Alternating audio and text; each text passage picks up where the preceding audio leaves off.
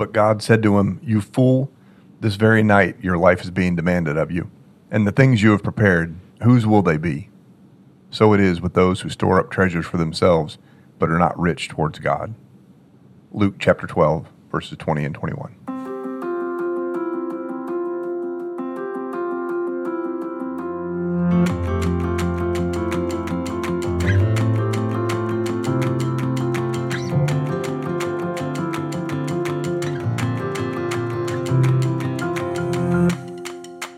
Hey everybody, I'm Chris Dowd.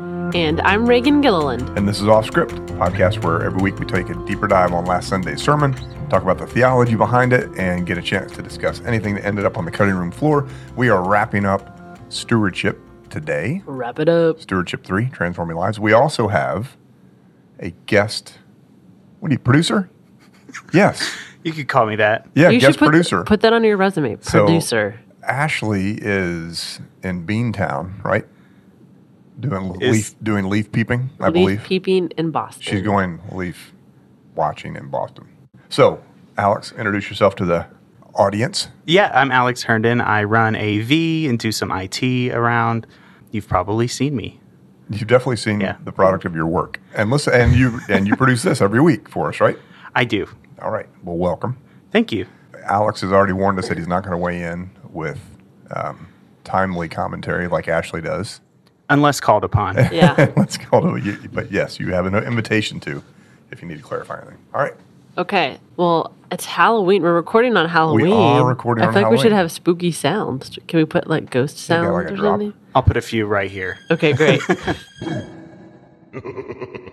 Chris is wearing orange. Alex is wearing black. I'm wearing orange. I'm also wearing Are you wearing your candy cane or candy corn? Candy corn socks. Socks. Yes. And then I've got a shirt that says "Trick or Treat Down Main Street." This is from our Disney trip several years ago, 2019.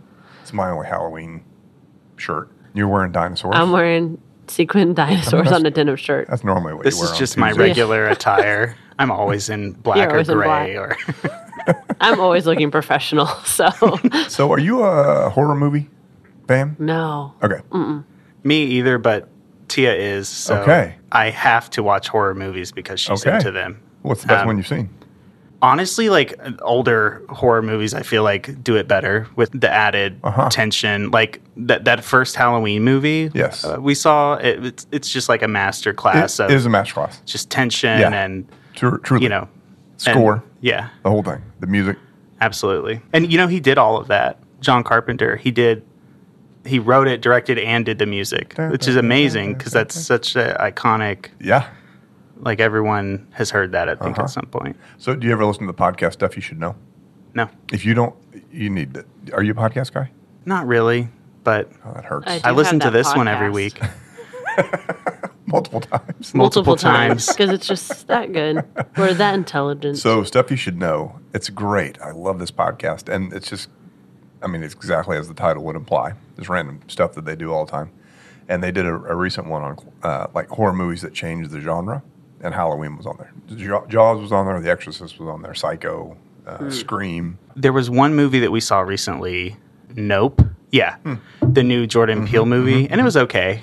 I really liked his first one. I didn't really like his second one, and then this one, it definitely had some like, it was very like artsy, and that like I needed to go read some articles to tell me how I felt about it afterwards. But Yeah, I don't like those kind of movies. Okay. What's your favorite horror movie? I hate scary movies. Okay, I just do. So I don't think I have one. fair. Interesting. Yeah. Okay, we're going to talk about the sermon. All right. Although I could talk about Halloween because Halloween's fun, but it's okay. Are you going trick-or-treating tonight? Oh, yes. Around your neighborhood, or did you around our neighborhood. So very excited for that. Did you dress up? I saw Scott was in security. I was like a tour manager, so I had like the okay. lanyard, and I do have a clipboard that says like set list, and I have like a microphone Okay, or alright. a headset thing. Mine's not as obvious as my children, but that's okay. And she likes Cherry Farm. Yes. So my daughter went as Joan Jett. She's loved Joan Jett for a while, and she used to like sing her song "Cherry Bomb," but she thought it was Cherry Farm for the longest time. So then She when, looked pretty offended that so you were. then when I announced it yesterday to you all, like her favorite song's Cherry Farm, she corrected me. She was Mom, like, it's Cherry Bomb. Excuse me. And I was like, okay. She's too cool already. She's 6.5. The sermon, we were closing up stewardship, Transforming lives. transforming lives. You were talking. Parable of the rich fool. Yeah, it was a good one. You towards the beginning, you talked about how like back in the fall of 2020, which I was like, oh gosh, I forgot how scary it was in 2020 and all that was going on. And I feel like that's how some people enter into stewardship every year. In the fall of 2020, we were still very unsure of how things were unfolding. The pandemic was still kind of the election, all the things. We did not know what that next year was going to look like. And I think that's how some people maybe come into stewardship like, well, I don't know what I can give because I don't know what's going to happen.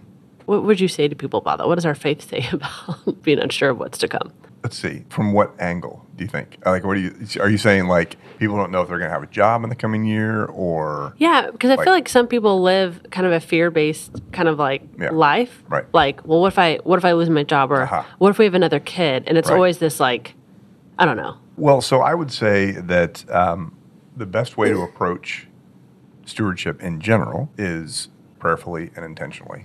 And so I think this is going to sound like a preacher thing to say, but just trust that God's going to work it out. So ideally, everyone is working towards tithing or the goal of the tithe. And so maybe you're taking the next step for the coming year, and everybody's got, I mean, we all have uncertainty, of course, but I mean, you're not locked in. Like, it's not a contract with Jesus, right? Yeah. So if something changes, that's fine. It's just your goal for the coming year. Giving goals, I think, is what Ashley liked to call it. But I think if you approach it intentionally and prayerfully and trusting that this is a spiritual discipline and you're going to do, like, this is what you intend to do in the coming year, and you and God have talked about it, and that's what you settle on, then 6 months from now, deal with what comes 6 months from now. Okay. I always affirm more church babies, by the way. I mean, that's good. Yeah, I think sometimes, maybe because that's Scott, my husband, and I have been guilty of this, like probably earlier in our marriage, like, well, once we have a little bit more, then we'll start to give. And that's kind of like how people approach a lot of things, like whether it's, well, once I have this in order, then I'll get engaged. If I do this, then I'll have a kid. Right. And like, there's never a perfect time for a lot of things. Yeah. And when I think it comes to feeling like I have enough to give, like, well, once we have this amount in our bank account, then I'll feel secure. Like, you're going to keep kicking that can down the road a little bit. And so living either like, well, when this happens, or living that fear-based, then that's going to really keep you from letting God transform you. I totally agree. So I was just thinking about that when you're talking about 2020. I'm like, oh gosh, that was the last. Well, there's a lot of times where I feel like I don't know what's going to happen soon, but that was a time where I was like, I don't know how all this is going to unfold. Yeah. Well, also, I didn't realize it was 2 years ago we did that study. I had to look at my notes. Was it really? Yeah. I feel like it was last year. I know, I did too, but it was fall of 2020. Time needs to slow down. Okay, and then you shared kind of your early experience at Arapahoe UMC. Let's see, I'm going to read from your manuscript. I was always unclear about exactly what I was being asked to do. Now, I knew I was being asked to support the work of the church, of course, but either I was not paying enough attention or expectations of me as a disciple were not being made clear enough by the pastors in my life. And you said probably the former. In fairness, it was probably that I wasn't paying close enough attention. So talk about, like, what is the expectations, or what are we asking of members, and what are not our expectations, maybe? So, yeah, I would say the first thing I would just specify here, I'm not trying to be pedantic, but I don't think it's our expectations. I think this is like God's expectations. Okay. And so I tried to lay them out in those 4 principles. I mean, it's just, I don't think it could be much clearer that we're expected to tithe. Like, that's the thing. It's been that way from the beginning. And so very few people are there, right? I mean, I think it's always very hard to measure these things because you're relying on self-reporting and people kind of doing their own analysis or whatever. But every statistic I've ever looked at, something like significantly less than 2% of Christians actually tithe. So number 1, tithe. Number 2, very few people are there yet. So be working towards that goal. Grow in your giving. Third one is, if you're going to do that, you got to be intentional about it. Like, you got to look at the family budget every year. You got to look at where you are with your giving, and then take an intentional step until you get to the place where we're called to be. And then the last thing is start somewhere. and this is your point, that just reminds me of people. It's not an uncommon thing for people to think or say, "I'll be happy when Yes. bigger house." I'm married, when we have kids, or when the kids are out of the house, or we're always forward looking. But starting somewhere is really important because that's the only place you can grow from, right? It's hard to grow from zero, and so I think those are pretty clear expectations that our faith has for us in the same way that's expected that we pray and study Scripture and go to worship and that kind of thing. Yeah, I really liked your slide with just the 4 principles. It was very easy. Like, I feel like you could have just stopped there and be like, there it is, but we hadn't read the Scripture yet. So Right. Well, I do think clear is kind. And I just don't, I grew up in a different tradition where we just didn't really talk about it. And so, I have had some Baptist friends, and they were very clear about tithing. They're the only people that I knew that were really clear about it. And so it just would have been helpful for me had I heard early on, look, you may not be there yet, but here's where you should be. And that's not the preacher's opinion. It's not the church's opinion. It's, the opinion of our faith. Yeah. I talked to a church member afterwards, and he was talking about how his son was going to join, I think it was a Baptist church, and how they're like, well, we need to see your W-9s before. Right. And he's like, could you believe it? I was like, no, I can. A lot of churches do that because they'll literally look at what you make and like, okay, this is what you. Here's the expectation of your giving. Yeah. I'm like, whoo. Yeah. Luckily, I put all my money on an offshore island, so no one knows. So Scott doesn't know either. Scott doesn't know either. Uh-oh. Delete this. It's bad. Okay. So talk about the parable you preached on. Man, Jesus is bringing it in these parables we've been preaching on. Yeah. So this one is, it's pretty powerful.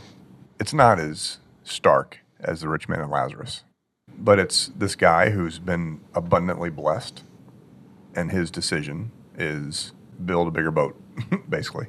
Build a bigger barn, literally. And then he has this really funny exchange with himself. I said to my soul, this is going to be awesome. You're going to have more than you ever need forever. And then God says, I think I read the Scripture. Your life ends tonight. So all this, it's great that you built a bigger barn and you put all your stuff in the barn, but somebody else is going to get that now.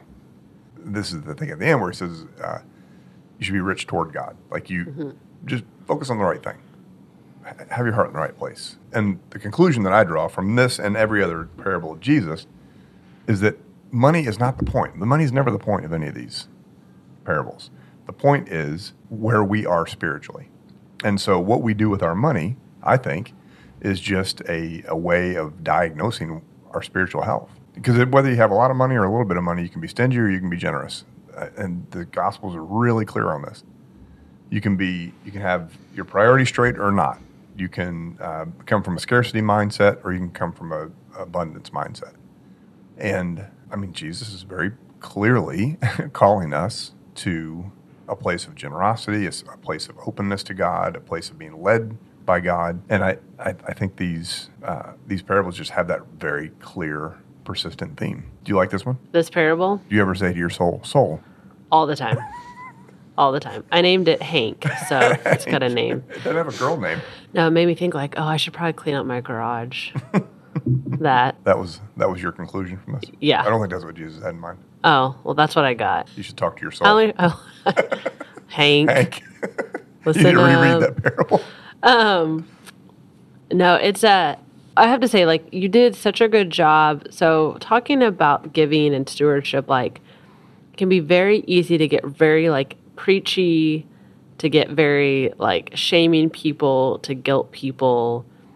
But I felt like you did a really good job of threading that needle of, inspiring people to give, to see the importance of the why, and to encourage, and the whole, especially usually, start somewhere. Uh-huh. Make it a goal. So, I feel like it was a very encouraging, you can do this. Yeah, thank you. That's because that's our story. We didn't, and I've talked about this in previous years. When we were first figuring this out, I gave way more to Starbucks than I did to the church. Way more. You know what I mean? And so you don't ever get to where you need to be unless it's that whole journey of 1,000 miles begins with one step thing. And there's no point in, I don't think it's very effective preaching to make people feel less than about wherever they are on any aspect of their spiritual journey, especially when we our faith is in a gracious God, who, yes, indeed, calls us to high expectations, but sure does encourage us along the way and then empowers us with the Holy Spirit. Yeah. Have you ever thought about just reading one of John Wesley's sermons? I love JW.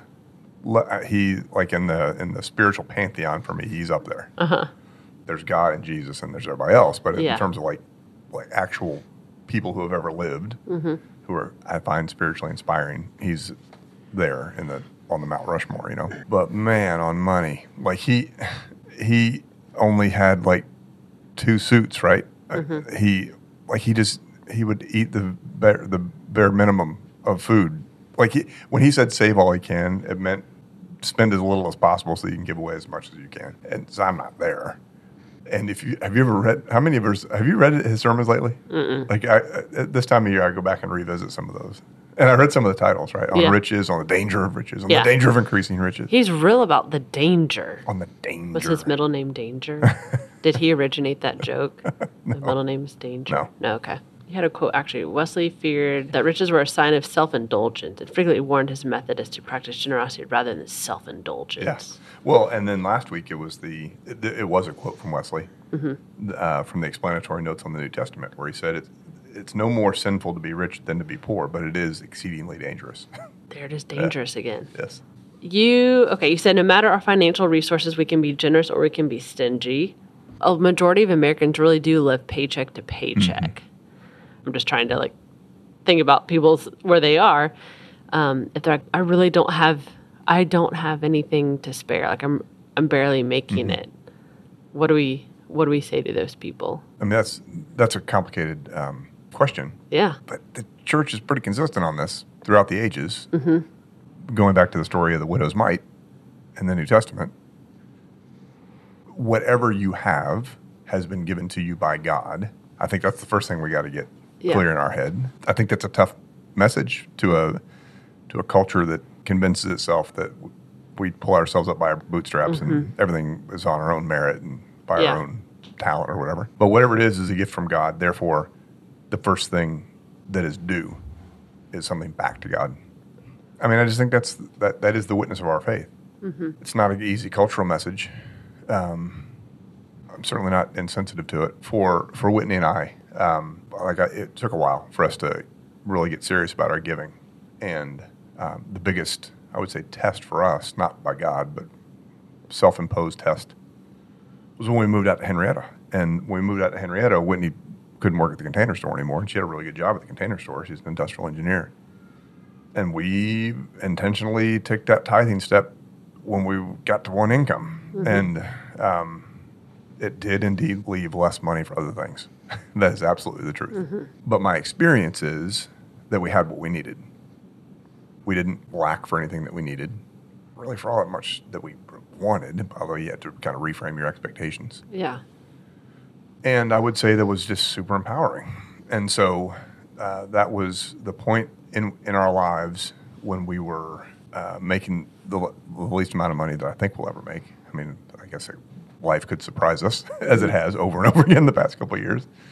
But we were able to make it happen then. And so my own experience is that giving, it's like what you were saying earlier, that when I get the next raise, then I'll be able to give. Yeah. Like any financial planner would say, if that's your mindset on saving, you'll never end up saving because you will always spend that money. Right? So you start at the very beginning of your career, putting away hopefully 10% of your income. And if you do that, you never miss it.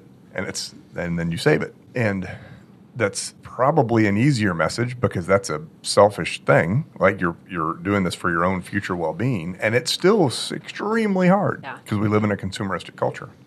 So we had this conversation the other day with the boys over the weekend over dinner. Have we been clear on the giving thing? How much you guys supposed to give? 10%, Dad. How much are you supposed to save? And then Max said 20%. I'm like, okay, that's aggressive. I love it. Please do that. If you can't, though, save 10, give 10, and spend the rest. So I'm not at all insensitive to either people on a fixed income or financial hardship or whatever. But I would also say that there's never a wrong time or bad time to start that journey. Yeah. I just think about people's situations, talking like real, like, okay, I want to give, but this is where I am. And knowing that there was such an emphasis of give all you can, save all you can. And people are with times now, I'll just go say, like inflation, like people are really Sure. strapped right now. Sure. And so how can we encourage them? And I think I go back to your point, like starting somewhere, you're giving at least something. We're not asking for everyone to be extreme right now, but like give something. Right. Like that's an act of a step of faith, of trust. And so, try it and see. And you may figure out like, oh, that wasn't so bad. Right. Well, the very first study that we did in our Sunday school class that we started, I mentioned that we started a Sunday school class at Arapahoe. It was a James Moore study. I've sinned the Lord, but I have several excellent excuses. Okay. We make a lot of excuses why we don't start giving. A lot of them. Yes. And all of us have heard, we've probably heard it all and probably have used most of them somewhere along the way. And so, it's like the person who's too busy to pray. I mean, Martin Luther said he prayed 4 hours a day because he was so busy. Because he wouldn't have been able to do all the work that was demanded of him by God had he not spent that much time in prayer. So there's a reason we call them spiritual disciplines. Yeah, they're not easy. They're worthwhile. Well, they transform us. Yeah. That's the point. Yeah. You shared toward the end about when you first walked through the doors at Arapahoe United Methodist, like you felt like you were coming home and that you weren't completely lost. But I loved how you're like, but you could see the sign. I thought that was I was like, I'm sure that resonated with so many people that thought, gosh, I'm there and like I'm almost to completely lost. Like that just resonated so much. And so could you share like how you were transformed? Because at that time, was that when you were working for Blockbuster? Yeah. I was working for Blockbuster, but I knew that wasn't what I wanted to do forever. So like, could you just talk about the impact of the church, how maybe it transformed how you were with your clients or your coworkers?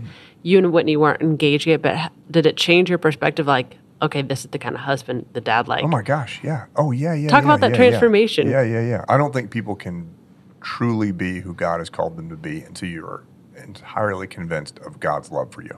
Okay. I just don't think it's possible to live the way God desires you to live. And I mean that like in the way that God, what God wants for you is not possible until you know how much you're loved by God. And I just did not get that. I did not get that until I was 29 years old. Okay. At Arapahoe, Jack Soper specifically. Like his thing is, it's almost a trite saying at this point, but grace is that God loves you and there's nothing you can do about it. And there's too many people in the world who do not know that. And once you are convinced of that, then you can be way more gracious with yourself. And once you're gracious with yourself, that makes it way easier to be gracious with others. I mean, there's a reason the two great commandments are love God with all your heart, mind, soul, and strength, and love your neighbor as yourself. So love yourself first before you know how to love your neighbor. And that is the way you grow in love for God. And it just totally changed the way I viewed the world. It was pretty magical. Like, I love that church. I love Arapahoe United Methodist Church. And it will always feel like home to us. And I mentioned we were with some Arapahoe friends on Saturday afternoon, just coincidentally. I mean, the sermon was already written. Whitney had already heard it. It's true. You sent it to me at noon on Saturday. Yeah. I can confirm that. Yeah. Yep. And then we went and had this really affirming experience with all these folks who, we haven't seen a lot of them in 10 years or 12 years. But like, once you're convinced of God's love for you, that of God's grace, then you start looking for ways to love God and love others and serve others. And man, I was never, I don't know, the stuff, I listed a whole bunch of stuff, ways that we have volunteered over the years. Yeah. In last week's sermon. All that started because of the theology I was hearing at Arapahoe. Yeah, I could say I feel like being transformed, how I treated friends, but probably like my family, which is still an ever-growing edge. You're always the worst to your family. But yeah, what kind of, obviously when I first became, a Christ follower, I was like 14. But like how that transformation has continued to happen throughout my life. It's just been, life-changing. Yeah. For you. And I think it's really important to emphasize that in our mission statement, loving God, serving others, transforming lives, you can look at that and think that the church is here to have these life-giving ministries that transform other people's lives, right? And many of them do, for certain. But that transformation actually is ours, and then transformed people transform people. And that's all through the grace of God. Yeah. So you shared how you, at the end of that first year is when you gave your first pledge. Yeah. So how did you come about that decision? And Do you remember anything specifically, I guess with your finances, especially like after you decided to give away money, did anything change for you? Or were you like, oh gosh, I really missed that? What happened? So, throughout that first year, we would put $10 in the plate or something like that. Yeah. And so we just kind of did the math on that the first year. And, we probably viewed it kind of like, I'm a big NPR listener. So we probably kind of equated it to that, like a certain pledge level, like, you $10 a month and you get a tote bag or whatever. Right. I didn't really see it as a spiritual discipline for a while yet. It was just a thing. We loved the church and, we were making money and we should give some money to the church. But it was not like an intentional spiritual discipline thing. Okay. But starting somewhere makes a difference. And so it felt like a very grown-up thing to do. Like all of a sudden we're adults now. Yeah. We weren't married yet. We weren't kids were still very, several years away. But it felt like flossing, So we floss and we give to the church, like very adult things. I'm stealing that from Whitney. Whitney's things. She feels like an adult when she was flossing. Okay. So at Arapahoe back in the day, you would get a whole stewardship packet, and I still refer to it as a stewardship packet out of habit. Yeah. It was like it was a kind of a summary of the budget or some highlights of the budget. I mean, not a detailed budget or anything like that, but kind of a highlight. Mm-hmm. And then it had an interest survey. Did you guys do this at Lover's Lane? Like we would send out like all the committees you could serve on. Okay. And you would check which one you would be interested in. I don't think so. And then the committee work, and then there would be like 3 or 4 nominations committee meetings after that, and you'd have to do the balancing act of like having people volunteer for committees is a little risky. Yeah. Because not everybody is equipped to do every committee, even if they might think they are, and I'm talking about myself as well. Like I've got lots of funny stories about that I'm not going to tell her here. So anyway, responding to that it felt like a very intentional step to becoming part of a community of faith. And, like the barest beginning can become something pretty powerful. So I just look back on those days very, very fondly. Mm-hmm. I feel like for us, once we started to give the full 10%, yeah, I mean, it's nerve-wracking in the beginning. You're like, what are we thinking? Yeah. But then honestly, like at the end, you're like, okay, did we still saved money? Did we save as much as we could have? No. But were we really lacking in anything? No. Right. And you really, for us, our experience, and maybe super privileged in that, like we just didn't miss it. We didn't really suffer. Was it still sacrificial? Yeah, because there's a lot of things we could have done. But it's kind of fun, and then you just think like, man, that wasn't so hard. And so then when other people, like when it's North Texas Giving Day, you're like, I can give some more. Or if this thing comes along, I can, like, I don't know. It snowballs and it makes you want to be generous in so many areas of your life, not just financially. I mean, that snowball is the transformation. Yes. And so you're just like, I want to be generous with whatever I can. I don't know. It really does transform your life where you just want to be giving of yourself and your time and all the things because you're like, you're a different person. But let's be real. So if you're really going to tithe, then that may mean you can't have 2 new cars all the time. Right. It may mean that you can't max out the Roth and the 401k. It may mean that the sit-down fancy restaurant is once every couple months instead of every week. You know what I mean? Yeah. Like there are things you have to do differently. Yeah.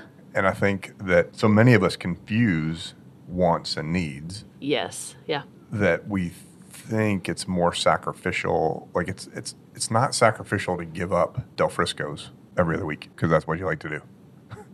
It's sacrificial to like just kind of reorder your life around the things that are most important to you. And when the scripture talks about first fruits, it doesn't mean the first fruits of what's left over after all your other budget items are filled in. It means the first item on your budget needs to be this. And everything else has got to work around it. Now, I mean, I think most pastors are pretty up on current events. And, if you're trying to run a church, you're cognizant of the stock market and everything else. So inflation's a real thing, no question about that. It's been a tough year for that. The pandemic obviously was massively disruptive, and I totally get all that. But I think I've always believed that if the members of a church are intentional about this, which does not mean everyone brings in their tax returns and promises to give 10%, but is intentional about this, then we'll have enough money to do the ministry that God's calling us to do. All right, so yesterday was Celebration Sunday. Yeah. What do we have to celebrate? Chris, tell us what we have to celebrate. Well, for me, this time of year is about celebrating that I get to call this place home. It's just such a great place to be. And yesterday morning was just awesome. I mean, if anybody missed Sunday, I'm really sorry that you missed it because the music was spectacular. The orchestra is always really super moving for me to have it there. It's just really, it's just really wonderful. The videos have been terrific. We've got our new projectors. There's just so much going on that's life-giving and affirming and exciting. Trunk or Treat was, of course, immediately following the service. And it's so different than it was 2 years ago when we were doing that Dare to Lead study. There's lots and lots to celebrate.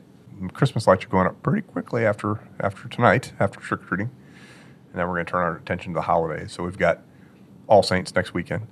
We've got a couple weeks of Thanksgiving, like a little mini-series. Then Advent, then Christmas, then New Year's. It's just awesome from here on out. I'm excited.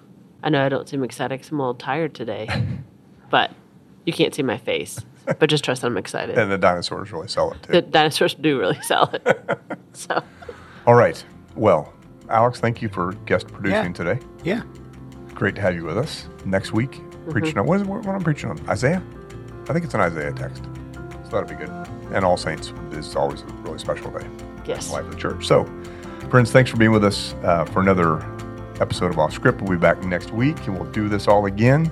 Ashley, I guess, will be back in her normal seat. Yeah, I hope so. I'm just faking it over Alex was here. like, I hated this. Don't make me do this again. If not, you can report in on whatever horror movie you guys are going to watch tonight for Halloween. Yeah. All right, y'all. God bless. Have a great week. Thanks for joining us for this episode of Off Script. It was hosted by Reverend Chris Dowd and Reverend Reagan Gilliland. You can visit cumc.com/podcasts in order to see all of the series we have available. Like, subscribe, and follow us so that you don't miss a single episode. Thank you for supporting us. Have a great week.